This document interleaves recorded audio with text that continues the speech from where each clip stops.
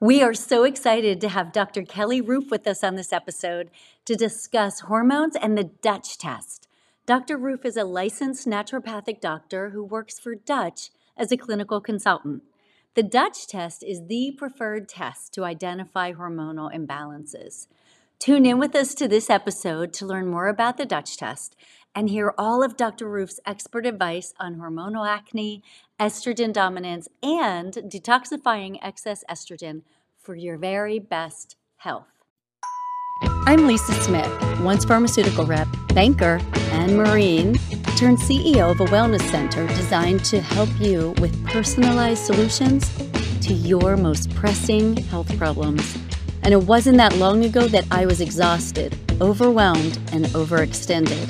Having a baby and a toddler at home, being newly diagnosed with Hashimoto's, and not having the strength or energy to do all the things I needed to do. That had me all about undone. What I found was that getting to the root causes of my health problems made all the difference in my health and in my life.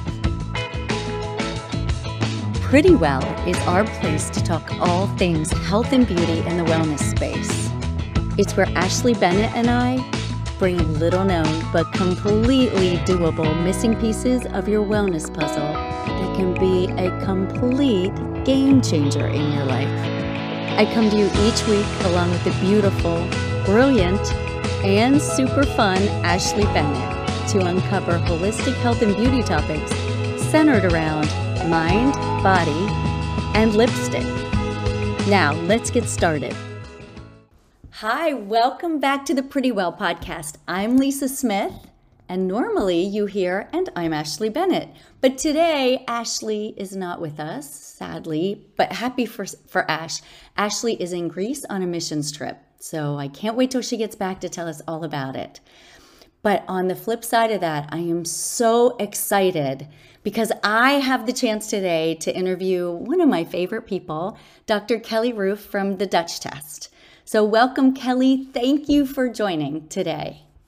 Thanks for having me. I'm excited to be here with you. Oh, I'm so excited. Hey, Cal, can you tell us about yourself? Give us a little bit insight into who you are.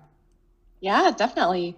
So I am a naturopathic physician, and let's see, I went to undergrad at UCSD and I majored in biochemistry and cell biology. And I mention that because I really like to nerd out on the science, on the research, on the details. You know, I love hormones. I know we're going to be talking about hormones today, but I used to spend hours just laying on my floor in the living room, mapping out all of these different pathways and hormones and processes in the body to try to fit all the pieces together. So I am a naturopathic doctor. I love talking about hormones. I love talking about science. And yeah, that's pretty much me. That's why you and I get along so well. I'm the same way. I would much rather pick up a cellular pathway and start taking a look at the biochemistry than a novel. So we're both a little bit weird that way. yeah, that's about right. Oh my gosh. Yeah, that's what I do. Sometimes on Friday nights, I nerd out. I do too. And then I'm just so energized after I do. I love it. And then I want to find somebody to tell. This is amazing. This could change your life. This is awesome. But so that brings us to today. Today, we're going to talk about hormonal balance. And specifically, we're going to do a deep dive into estrogen dominance because it's so prevalent, Cal. And so let's just begin with your background. First, before we do all that and get into the details, what inspired you? I know you have a love for science and a love for the details of science and how those can be life-changing. But what else inspired you to become a naturopathic physician? Well, actually, honestly, it was my acne. Really? That was it. I had bad acne. Let's see, when I was 12 years old, I started getting acne, and it was bad. It was cystic. It was painful. Oh. I saw a dermatologist about once a month, but I felt like she didn't really understand what was going on in my body. Like, it was the same thing every time. She'd look at her clipboard, say, "Oh, hi, Kelly." Put a glove on, feel my face, say, oh, nothing's really changed. Let's try this birth control instead, or let's try this cream instead, or, let's do Duac. Let's do, I think I did Retin-A. Let's do, I did all these different products and they never really seemed to help. And one day I was putting on my Duac cream and I decided to read the little pamphlet that came with it. Mm-hmm. And it said, this product causes tumors in rats.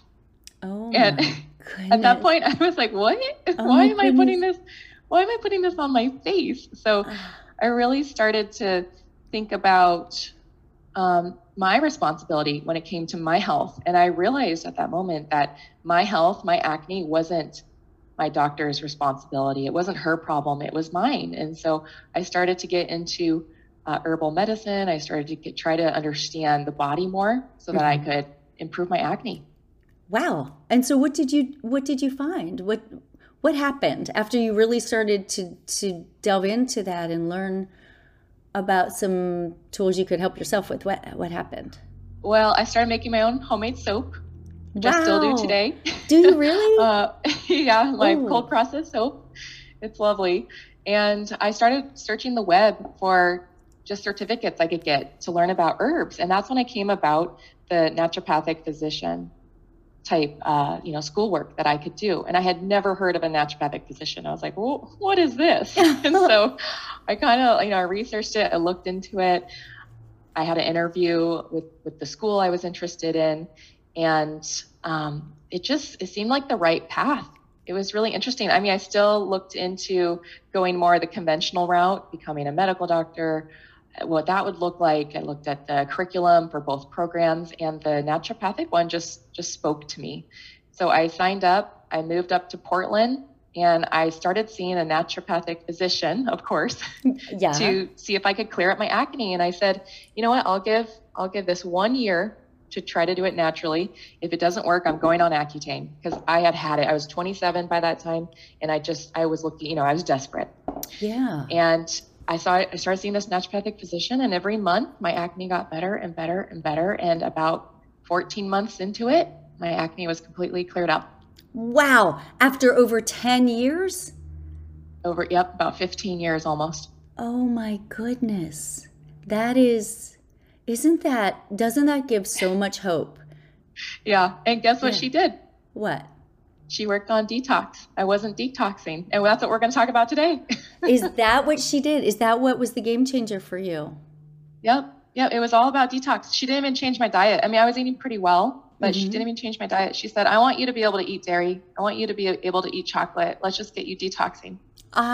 Okay, I love that. So we're going to pin this for a future podcast that we're going to talk about clearing skin via detox, because today we really are going to talk about hormonal balancing, especially in the world of estrogen dominance. But I think that so many people could be helped, and so many listeners would be excited to hear that. So let's come back to that. High estrogen can cause acne. So just what we're talking about today could even improve someone's acne. Okay, so before we jump into that, I just want to know what brought you the lab for Dutch testing. And Dutch testing, I can't wait to talk about what amazing tool Dutch testing is. But the lab for that is Precision Analytical, and that's where you are. What brought you to them? How did that come about? I'm a clinical consultant for Precision Analytical. I've been here, a little over 3 years. And I think it really was my biochemistry background and my love for research, my love for testing, my love for biochemical pathways. Precision Analytical, we test hormone metabolites in the urine, and we're doing it. It's a pretty comprehensive lab. Like, we're looking at a bunch of different hormone metabolites in order to get a bigger picture of what's going on in the body. So by joining Precision Analytical, I really get to embrace that inner nerd, and I really get to talk about all of these different hormonal pathways every day with practitioners. And you and I have done that, so I know. And you are so good, and you're so good at helping people to see the roadmap. Once you have all that information in front of you, you have all these metabolites and what's going on with them, and how to improve detoxification through them. So I know working with you, I have absolutely loved it. So Oh, I mean, I'm yeah, happy. I'm happy. That's my goal. My goal is to just try to educate people and be really clear about it so that it sticks and people walk away feeling empowered, basically. yeah, yeah, and know that their life can change for the better. Mhm. Yeah, so Exactly. so what do you find to be, now that we're going to get into estrogen dominance, and that's something that's really, I think people have heard of it, but maybe they're like, yeah, I've heard of it. I think I kind of have an idea what it is, but I'm not quite sure. So we're going to make that really clear. But let's start with symptoms. What do you find to be the most common symptoms of estrogen dominance? And then we're going to talk about what it actually is, because it isn't always like first blush what we think it is, right? Yeah, exactly. Well, a lot of symptoms that people get are, heavy bleeding, cramping during their period or just before, um, tender breasts, mood swings, PMS, acne, of course, Yeah. even headaches and weight gain. Some women get kind of some swelling in their body, and with estrogen dominance, you can also see effects and associations with like endometriosis and fibroids. Yeah. Yeah, and I think a lot of times people miss that piece of it, the Hmm. role of estrogen dominance in something like fibroids or endometriosis. Yeah, even cancer, like it can increase risk for endometrial cancer over time. And we know high estrogen over time can actually increase risk for breast cancer. Yeah. So I think a lot of people listening are like, "Oh my gosh, that's me." You know what I mean? When you think about those signs and symptoms, a lot of us are led to believe that those are normal for a Hmm. cycle, for when during our cycle, but they're they're not. And so to learn that it's not normal to be in pain and have heavy bleeding and some of those other symptoms, we're just told from the time we're teenagers that that's just the way it goes, but it doesn't have to be Yeah, that way. it's so true. Or we're not even told anything. There's just no education about it. Like you think about sex ed, they didn't go into this at all. It was just, how do you not get pregnant? Yeah, you're right. You're right. So there was no information on what's happening in your body when all this stuff is going Yeah. on. Yep. No Yeah. one ever talked to me about it. And I had really heavy bleeding. Like I would bleed through into the sheets. I Oh. got really good at getting blood stains out.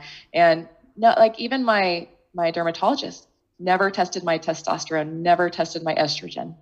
Wow. And that ended up really being a root cause of I what think you had so. going on. Yeah, it makes sense. When I look back now with the Mm-hmm. knowledge I have today, yep. Yeah, yeah, you didn't have the advantage of the Dutch test, but we can kind of look back historically and look at your symptoms and then look at your once you started detoxing, your Yep. your awesome results. So that's pretty, yeah. So this is the one that can be confusing, and this is when I talk to clients, I say, when we think of estrogen dominance, you might first think that like estrogen's through the roof, right? But it doesn't Hmm. always mean that. Sometimes someone can have estrogen dominance, but their estrogen's still in range. Tell us what happens in that case. Yeah, exactly. So estrogen dominance is more of a term that says we've got more estrogen around than progesterone. So Okay. estrogen's really proliferative. Like it likes to, estrogen, think about estrogen causing tissue proliferation, right? But progesterone kind of keeps estrogen in check. So even if estrogen is normal, if someone isn't ovulating or if they have low progesterone, they don't have enough progesterone to keep that estrogen in check. So they can still have this proliferation and symptoms like uh, heavy bleeding and breast tenderness and acne. So estrogen dominance is more of a term where you're comparing estrogen and progesterone. And you can be estrogen dominance if you have high estrogen, but you can also have estrogen dominance if you have like low progesterone compared to your normal estrogen. Which is really good to know because I think sometimes we can get to thinking, well, I just need to bring my estrogen down, but that's not always the full picture. Yeah, Yeah, exactly. Sometimes women have heavy bleeding and they go online and they say, oh, DIM, I'm just going to take DIM or I3C. Right. So they start taking DIM and I3C, but then their estrogen gets too low. Then they might have other symptoms. That is so interesting. Yeah. So in that case, Kel, they would have too low progesterone and too low estrogen, right? In that case, if they're looking to bring down the estrogen, but the dominance comes because the progesterone's too low, it's then they're now double whammy. They don't have enough of either one then. Yeah, yeah, it depends. Like sometimes so DIM, of course, DIM can lower estrogen. And so if people take DIM and they lower their estrogen too much, yeah, sometimes it affects their cycling, it affects their ability to ovulate. So it can affect their progesterone also. But the big takeaway is it's really good to know what estrogen levels are before we dive into all the different products we can use to support estrogen detox, because some of them will lower estrogen levels. And sometimes we don't want to lower estrogen levels. We just want to clear out estrogens more efficiently so they don't really get stuck in the body, if that makes sense. Yeah. So with you saying that, when they get stuck in the body, so what happens, you and I've talked about this before, but that when we think of kind of the bad estrogens in a sense, and I'm really simplifying this, but they can keep recycling. They don't necessarily get eliminated when we go to the bathroom. In the perfect world, they should when we're done with them, but they don't, right? So they recycle back through. Yep, it's possible for them if they're kind of getting stuck during different parts of the detoxification process, they can recycle back, and it can be really difficult for the body to just get rid of them, into the toilet usually. Mm-hmm. Yeah. So what I hear you saying really is that's why it makes it so important for us to know our body really well, and testing becomes an amazing tool for that, rather than, because a lot of people will say, oh, I have all these symptoms, and I've read that if I go on a DIM product. And what DIM is, guys, for our listeners, DIM is an active ingredient that comes from broccoli, and it has been shown to be very potent in helping to reduce some estrogen. And so if we're reducing that, but it's not necessarily the right thing for our body, then we can bring about new problems. Is that what you're saying? Mm-hmm. Yeah. Yeah, exactly. Okay, so we're going to talk about more about detoxing in a minute, but I do want to, just before we leave this piece of estrogen dominance, tell us about the risk of breast cancer or even reproductive cancers with estrogen dominance. If we don't address it, and I know that you and I have talked about this before, that through a woman's life and through her different phases of life, estrogen dominance can be there and it will persist, but it'll just bring about different symptoms depending on her stage of life, right? Mm-hmm. But then in addition to that, let's talk about that link to reproductive cancers. Yeah, so when it comes to like endometrial cancer, so uterine cancer, Mm-hmm. if we don't have progesterone that's opposing the effects of estrogen in the uterus, Mm-hmm. we can get overgrowth, like tissue overgrowth, and it can turn into cancer. And so you see this like with women with PCOS, for example, Mm-hmm. they have a higher risk of uterine cancer because women with PCOS, they tend to go months and months without ovulating. Mm-hmm. So they go months and months without that progesterone that's supposed to balance estrogen. And so, with estrogen dominance, we can see, increased risk for uterine cancer. And then the research says if a woman has high estrogen, like high endogenous, so, her own body's making it, Yeah. high estrogen, that increases risk for breast cancer. And there's a lot we can do, like a lot a woman can do to lower those risks. Sometimes, like actually taking progesterone, like supplementing with progesterone might be the way to go for one woman. For another woman, it might be regulating their blood sugars or lowering their stress or lowering inflammation in their body or detoxing better. or even, cutting out all these endocrine disrupting chemicals in our shampoos, our conditioners, our soaps, our nail polish, Yeah. plastics. Yeah. All of this stuff like can lead to higher estrogen levels. So there's a lot we can do during our lifetime to decrease those risks for breast cancer and uterine cancer. I love that because you just gave some really amazing clinical pearls that people can just take away and start today. Things like improving sleep, reducing stress, balancing blood sugar. Those are some pretty direct things. And then getting rid of the obvious chemicals that are hormone disruptors. I spoke last night. We're in a college town. I spoke at our university, and someone had asked in the audience, are there any things that you would say if I want to clean up my environment right now? Are there one or two things you would say get rid of immediately? And I had to think for a second, and then I said, yes, I would say get rid of air fresheners immediately. Yes. Oh my gosh. Yes, Thank you for saying that. Yes. immediately. Those are those wreak havoc on your body, your hormones, and your immune system. Get rid of fabric softener immediately. Get rid of synthetic candles immediately. Those are things I would say, just ditch them, throw them in the trash, don't give them away. Just get rid of them. Those are the top three things. And there are so many more, but just in a like a quick overview, those things, like, get rid of them. Those are only causing you lots of problems. So those are some really key pieces, even before someone would look at testing, that can improve quality of life right away and improve detoxing because we're reducing the toxic load coming in, right?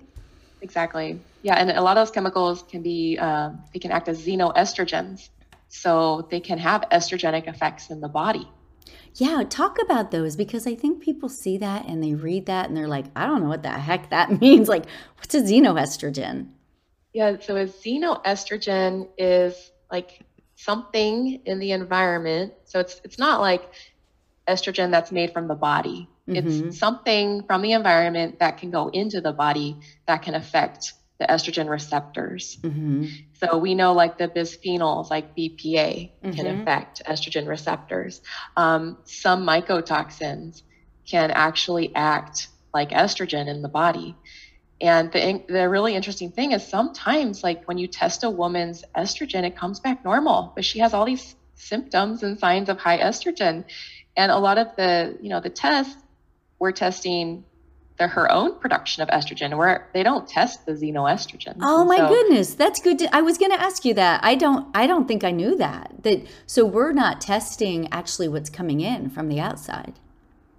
Well, if it's bioidentical, like let's say you had a partner who's using estrogen cream and then they give you a hug and then you absorb it. Yeah. It's going to pick that up. So if you test estrogen in the blood or the urine, it's going to pick up any endogenous or bioidentical estrogen. But when it comes to these other xenoestrogens, these sources from the environment that are maybe more of a chemical or a mycotoxin or whatnot that act on estrogen receptors, but they don't look structurally identical to estradiol. Yeah. We're not going to be able to measure those in the blood or the urine. Like, they're not going to show up as estrogen. You can test different levels of chemicals in the body. You can test the actual chemical, or the actual mycotoxin, but it won't show up as estrogen. Right, which means you've got to be a pretty good detective, because I don't think a lot of people. So when you're talking about mycotoxins, we're talking about what molds produce, and I don't think a lot of us think about mycotoxins with hormonal imbalance. But it's really fascinating to see that certain mycotoxins can definitely mimic that in the body, or come in and park in those receptor sites that our estrogen is supposed to be in. So exactly. Yeah. It's super fascinating. It is. It really is. And it just leads to one more. I mean, again, mold is another. We could unpack that on a whole other day. But but definitely the environmental elements, a lot of them are controllable because we're voluntarily buying those things. So once, that's the piece where knowledge is power. People can, once they learn, for years I used fabric softeners and I thought, oh, aren't I doing such a good thing? Like, doesn't this all smell good? And then when you realize what it actually is, It goes from a pleasant smell to a noxious odor. Once you realize, once your brain recognizes that is, oh my gosh, Yep. that's harmful, it no longer is pleasant. You don't like when you smell it, you go, oh man, I wish that person knew because it's really bad for them. You know? Yeah. Yeah. So true. Yeah. Yeah, I love using Branch Basics for laundry detergent. You know, That's a great brand. Mm-hmm. it's a great brand, right? And then for like shampoos and conditioners and creams and lotions, Tubby Todd is great. Oh, I don't And know that one. Tubby even Todd. Pipette. Yeah, Tubby Todd. They're a great company. They have, if you ever have a kid with eczema, their all over ointment is a blessing. It's like the only thing that works for my baby's eczema, but it's all natural. So there are really good products out there. And I think that has really changed in the past decade. Like there used to not be any other options besides Tide and, um, Dove soap, but now there's a lot of options out there. I know it is. It is a good time for us as consumers because finally, you used to have to really hunt for things, and then you would pay an arm and a leg, and you may or may not like how it worked, and so Yeah. now it's just so much better. I will include in the show notes links to these products because it's really great to know about them. So I'll check out Tubby Todd too. Thank you. Thank you for that. And I just wanted to tell a quick story before we move into detoxification. I have a client who was in recently and she's hitting menopause and has been symptomatic, and we've talked about Dutch testing her, and she said, the funny thing is my gynecologist just wanted to put me on estrogen, and I said, oh, estrogen and progesterone, right? And she's like, no, just estrogen. He wrote me a script for just estrogen. And honestly, I was horrified because I was like, oh my gosh, as you and I've talked, like estrogen unopposed, and first of all, not even knowing what's going on in her hormonal levels yet, and then to write estrogen unopposed, I just felt like, oh my gosh, why don't you know this? Why don't you know Yeah. not to do that? Yeah. If she has a uterus, definitely needs progesterone to She, oppose all that estrogen. yeah, It's funny that you mentioned that because I was thinking about the other day. I said, you know what? In my lifetime with my work, if all I do is help women balance their estrogen, like help postmenopausal women who are only taking estrogen realize that progesterone is also needed if they have a uterus, to help prevent that uterine cancer, yeah. then I'll feel pretty good Yeah, because you about my have life. changed so many lives. Because I see it all the time. I talk about it all the time. Do you see with it all the time? Yeah, Dutch testing. I'll say, oh, I see they're taking estrogen. Do they have a uterus?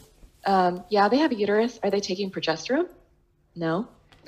I just, that amazes me. I guess we don't know what we don't know, but once you know it, you can't believe that nobody knows it. Like, does that make sense? Like, I'm like, oh my gosh, it's a huge deal. And when she said that, I tried not to overreact, honestly, because I didn't want to scare her or freak her out.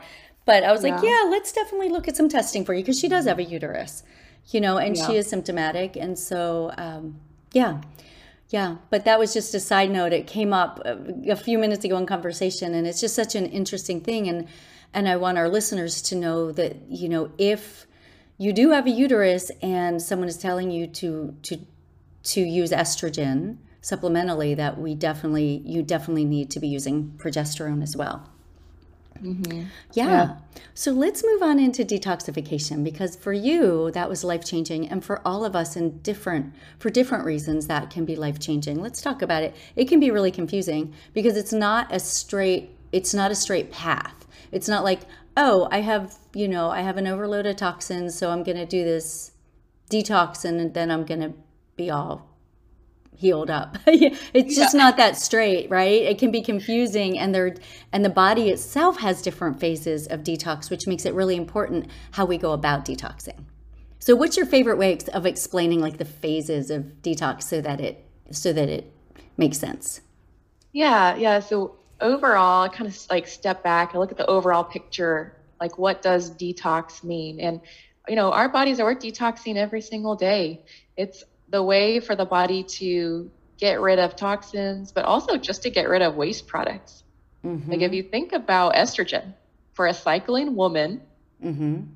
her estrogen levels fluctuate throughout the month. And when she's about to ovulate, her estrogen rises up, right, to support that ovulation. And so all that estrogen that's supporting ovulation eventually has to be cleared out of the body. Because if it just stuck around, then the ovaries would keep producing estrogen. It would just build up in the body and we'd have higher and higher and higher levels of estrogen every day. But luckily, our body's able to detox to get rid of the estrogen so that it can restart the cycle. And detoxification, a lot of people, they'll say, oh, I'm on a detox diet or I'm doing a detox plan. And it's a way, like some people are doing it for their skin, to clear up their skin, or some people are doing it for inflammation or whatnot. But it's just a way for our bodies to get rid of waste products, get rid of toxins. It's kind of like taking the trash out. We don't want the trash to build up in our homes. And we do have different phases that these toxins, these waste products can go through that allows the body to detox them. Because a lot of times these toxins or these waste products, they're not really packaged correctly in the very beginning in order to be excreted from the body. Like they have to be packaged up first, and then they can be shipped out. So we put our trash in a trash bag first, and then it makes it easier to take it out to the trash can, right? We don't just like have a wrapper and then try to throw it 20 feet over to the trash bin. It's difficult. We have a process. So does the body. Exactly. We're not putting our leftover Thai food out on the stoop for, and just going, oh, it'll get out in the right place by itself eventually. Yeah. That'd be really messy. That would be. And it'd also be messy in the body. So the body we have 3 phases. So phase 1 and phase 2 and phase 3 of detox. And for the most part, phase 1 and phase 2 happen in the liver. And for the most part, phase 3 happens in like the urine and the stool. Okay. So let's take an example. Let's say I went away for the weekend and had an overly toxic weekend. Say I drank too much, I ate out a lot of junk food, and I stayed in a place with lots of air fresheners. Let's just pretend like my toxic load has gone way up. And my body, just to simplify it, wants to take those toxins. Let's just pretend they're like A, B, and C. What does it do from there? So I've taken some in through my digestive tract. I've taken some in through my lungs. What do we do from there? What happens? So a lot of times, those toxins will first go through phase 1. And overall in phase 1, we just take those toxins and we make them water soluble. Okay. So now those toxins are, phase 1 metabolites. And phase 1 metabolites tend to be a little reactive. Like they can cause damage in the body. They can cause oxidation, inflammation. And so we don't want phase 1 metabolites to stick around for too long. Okay. It's kind of like with alcohol in a way. When we metabolize alcohol, if phase 2 isn't working well, and we have a bunch of these like reactive phase 1 alcohol metabolites floating around, we're going to have worse hangovers. We're going to have worse symptoms, worse side effects. And so these really reactive kind of toxic phase 1 metabolites really do need to go through phase 2 to become kind of like more stable, more kind of protective in a way, not reactive, not dangerous. So what I hear you saying is the toxins, our body changes those to become water soluble. But what that means is they become new compounds that could even be more toxic in some cases. So they become these toxins that become even more toxic, but the body has a way of dealing with that. Yep. So they take these phase 1 toxic compounds, and then the body puts some sort of group onto the compound to make it more stable. And that's phase 2. So you just add a group to it. And once they're stable and in phase 2, then they're ready to circulate around in your blood and eventually make their way out into your urine or get put into your bile and then in your stool. So into the toilet. Yeah. So I hear you. Yeah. Oh, go ahead. Oh, that's phase 3. Okay. I don't know if I said that, but that's phase 3, the urine and the stool. Okay, great. So if we're looking at the trash or looking at the toxin and it's in one form and we got to get it to a couple more forms to actually get it out to the garbage, to the curb, right? So it packages it in one and it gets a little nastier in the first step. And then the second step, it adds a group that's methylation. What is one of those groups? There are others too, right? So that's when we talk about the importance of something like a methylation, but it's adding on another compound to a compound to make it safer. And then it packages it to get it out into the toilet, right? Yep, you're absolutely right. Yep, one of those compounds, so one of those things that they add to that reactive phase 1 metabolite is a methyl group. So we say we're methylating that phase 1 metabolite. And when you methylate it, you make it stable. You move it over to phase 2. And then it's ready. It's ready to go in the bile. It's ready to go in the stool, the urine. Awesome. Awesome. So phase 3 is actually getting it out, like you said, into the stool and urine. It's taking it out to the curb. If we're looking at our trash example, right?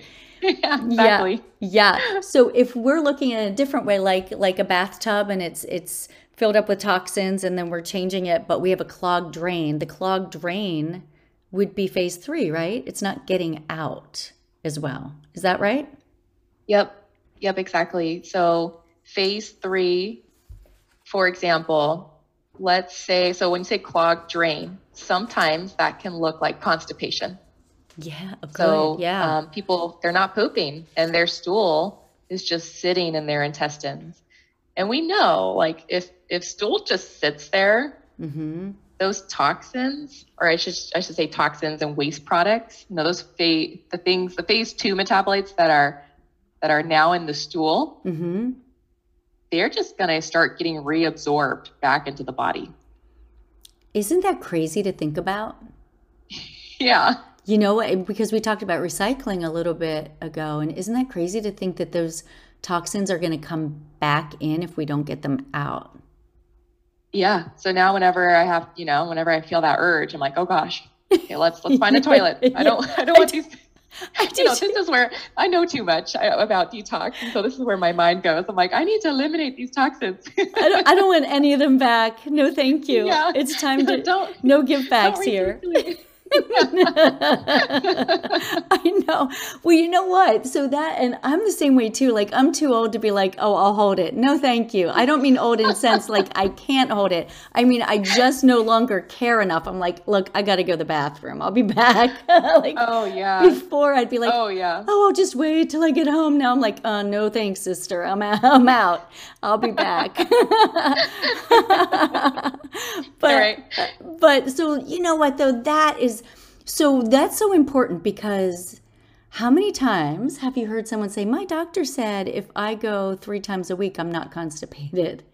Oh my gosh. Yeah. Right? Yeah. I followed a gastroenterologist around for a few months, and I got to sit in on the patient visits, and I remember him telling like over and over people, well, normal bowel movements are anywhere from 3 times a day to, I think he said like once a week or once every 5 days. Oh, but my gosh. It kind of blew me away. I was like, whoa, wait, really? It made me kind of question what I had learned. I said, oh, really? Is it, every 5 days is normal? Okay. And then, over time I realized, oh, no. We should be going every day. You're like, where does that go if it's staying in there for 5 days? Yeah. Before I ever became a functional medicine practitioner, I shadowed a naturopath for several months. And I remember her saying over and over again to people who were constipated and who would say, oh, my physician said if I go, every other day or every 3rd day, that I'm fine. I'm totally normal. And she would always say, no, 3 trucks in, 3 trucks out. You don't, if it goes in, it has to come out. That is just a natural law. And so I remember thinking that, I say it all the time now. Anyone listening who's been to me, some people will be nodding like, yeah, I've heard you say that, because I just stole it from her, because I'm like, amen, that makes a whole lot of sense to me. Mm-hmm. It's true. Even my pelvic floor therapist said after every meal, just go sit on the toilet. and just see, just try to train your body. Like, okay, I ate, now it's time to poop. Yeah, time to get it out. It came in, we used it. Let's get out whatever's hanging out in there. Yep. Yeah. Yeah. So you and I have been talking in the past about when someone has poor gut health, which is really, similar, not the same as constipation, but really related.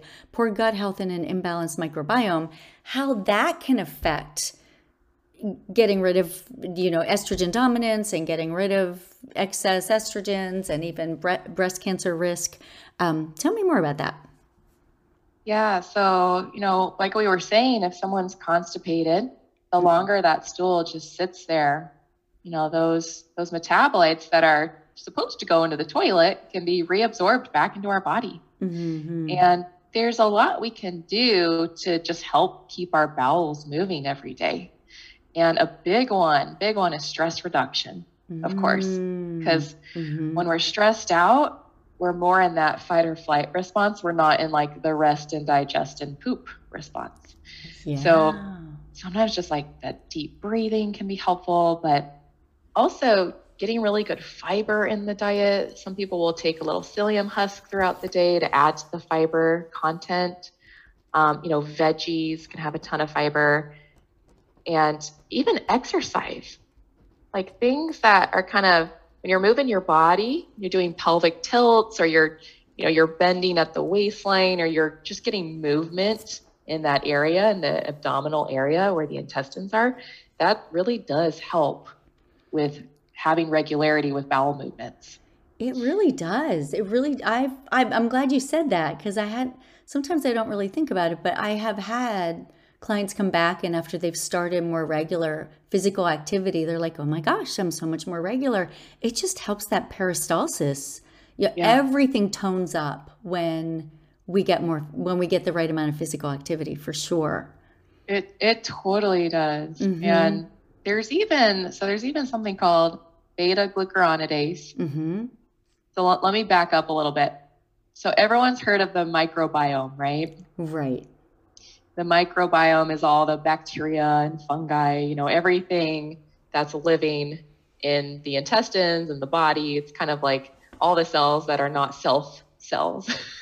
they're bacteria that are living with us. Yeah. But we have something called the estrobolome. Mm-hmm. And the estrobolome is a subset of the microbiome. The estrobolome just refers to all the bacteria that can affect estrogen in our body. And it turns out if we have dysbiosis, or we have like an imbalance in this estrobolome, we might have an overgrowth of certain bacteria that make an enzyme called beta glucuronidase. Mm-hmm. And the significance of that is beta glucuronidase, what it does is it can increase the amount of those toxins and waste products that are being reabsorbed back into the body. Really? So how does that happen?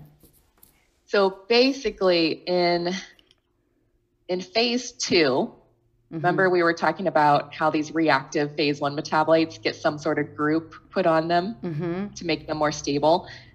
So one of those groups is glucuronic acid. Mm-hmm. And so then just imagine estrogen. Estrogen gets a glucuronic acid put on it. Mm-hmm. And then just imagine estrogen in the stool, and it has a little glucuronic acid attached to it. Beta glucuronidase is an enzyme. It comes over and finds it, and it cleaves, cuts off that glucuronic acid.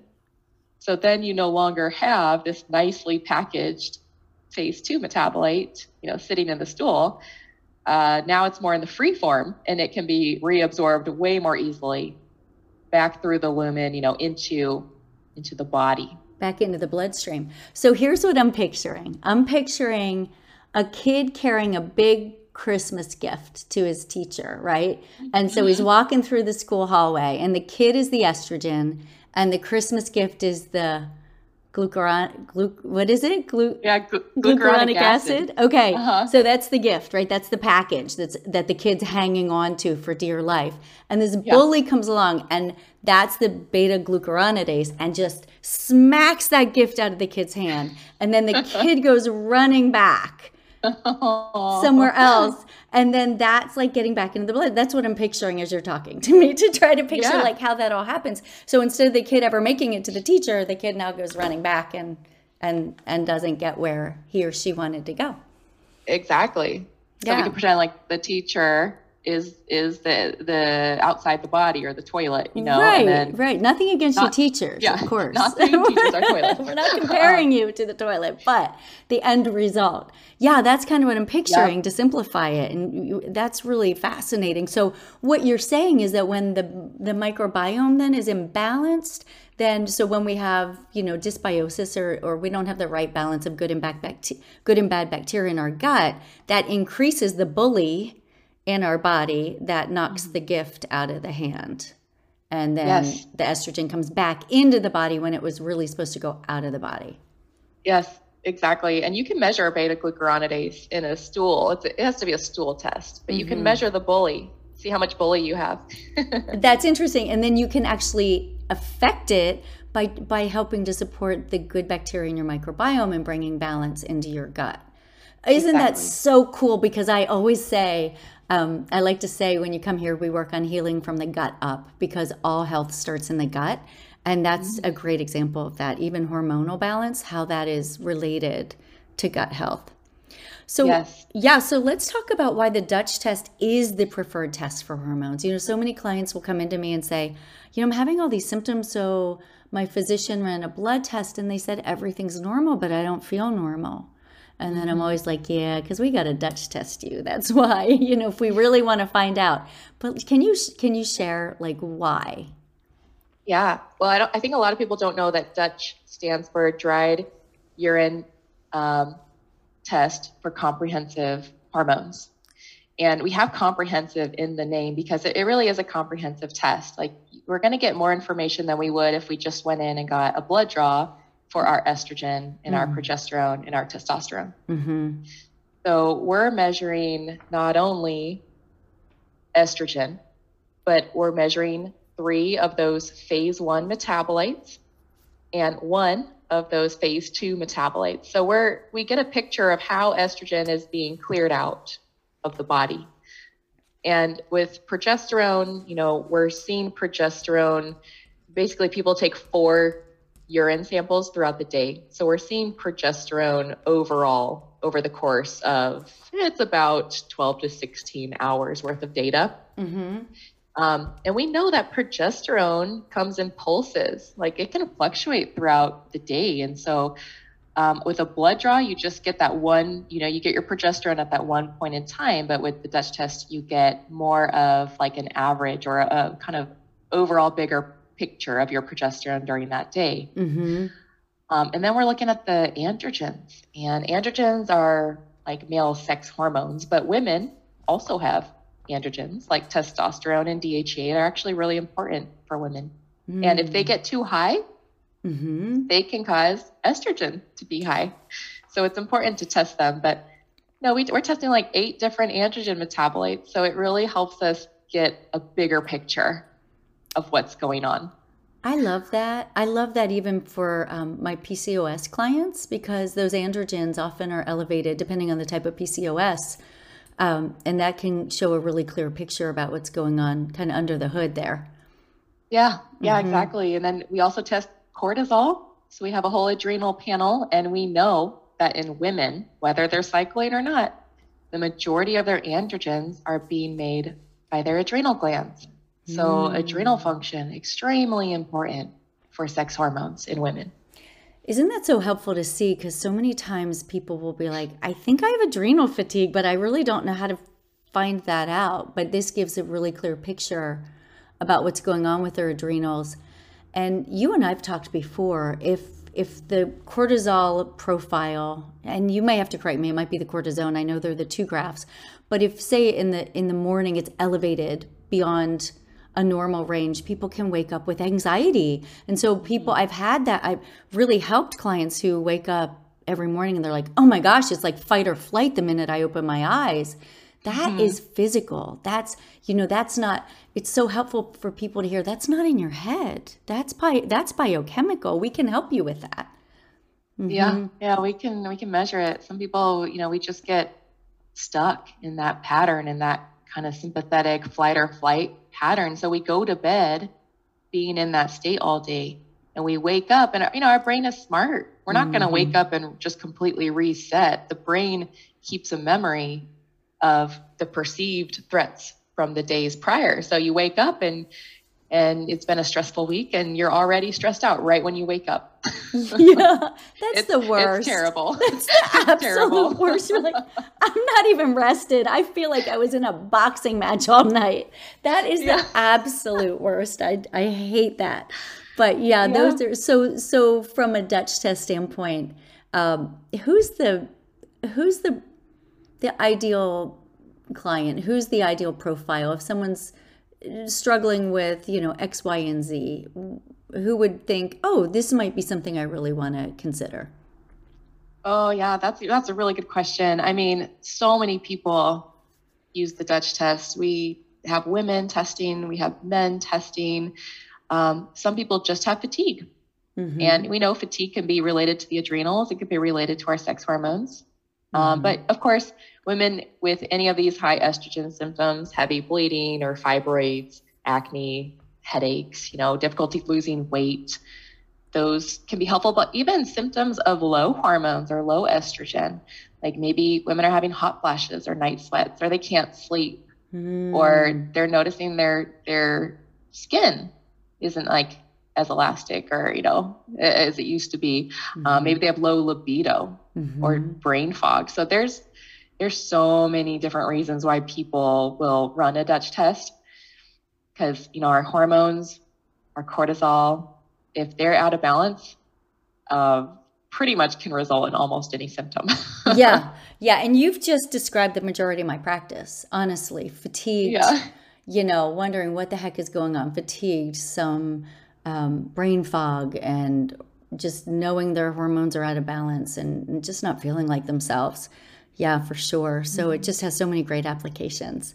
Yeah, and I love, before we wrap up, I love that you've given us some terrific takeaways, whether or not someone chooses to Dutch test, just things like prioritizing sleep and stress management and bringing blood sugars into balance, which is really simple. It's some really key simple steps in the diet, and making sure deep breathing is something you practice during the day, and getting the right amount of fiber and exercise.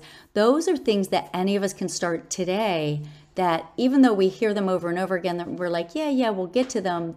The key is that they're potent and they're effective and they make a big difference. So I love that people can take away stuff right now and just start to feel better.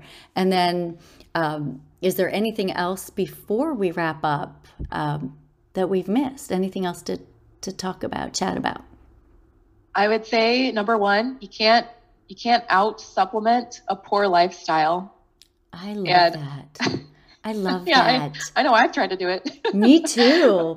Just Band-Aid, get me through. It's a busy season. Give me some more supplements. Yeah, me too. But it's true. Like, when we really do prioritize sleep, when we really do make the time to do some deep breathing, or to work with our job to maybe decrease our hours if possible, or change something so it's not as, you don't have as much of that job stress. We do make time for exercise. Like you said, they're super potent, and that's really when people start to get a lot of the results. But there are a lot of other things we can do with supplements, of course. And, I think in the future, we'll probably talk a little bit more about detox, where we can dive in more on like the diet and the supplements that people tend to use to help with detox. But one other thing I wanted to say is, when we work with detox, we have to work backwards. Because if you think about it, let's say phase 3 is taking the trash can out to the curb for the truck to come and grab it, right? Yeah.